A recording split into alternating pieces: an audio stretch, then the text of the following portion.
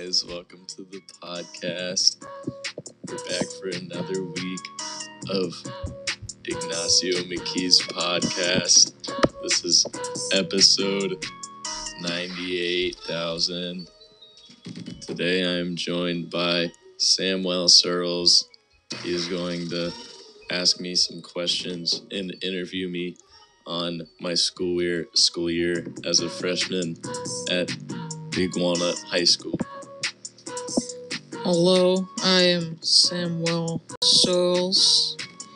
My name is Samuel.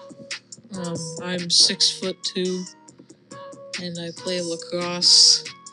Some of my hobbies include fishing, rapping, acting, and enjoy the episode.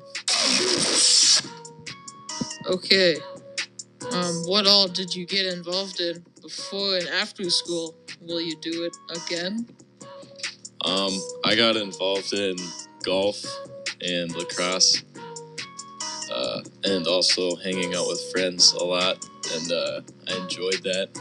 So I believe I will indulge in that next year quite a bit, and I really look forward to my sports seasons next year. Interesting. Who were some of your friends this year? Did you meet anyone new? Probably one of my best friends this year was Samuel Searles. We had a lot of fun in Paul Hart's English class and lunch. So, yeah, I had a lot of fun with him. And then I also had a lot of fun with Porter Deal. We talked a lot about music, and he sold me his blonde vinyl for the cheap price of $50. So I can thank him for that. What were some of your favorite and least favorite memories this year? I think one of my favorite memories was when we won the senior night at one of our lacrosse games against Westerville South, who definitely should have beaten us, and they were pretty good. And I also did really good doing face-offs, and the person I was going against was ranked high in state, and I won almost all of them.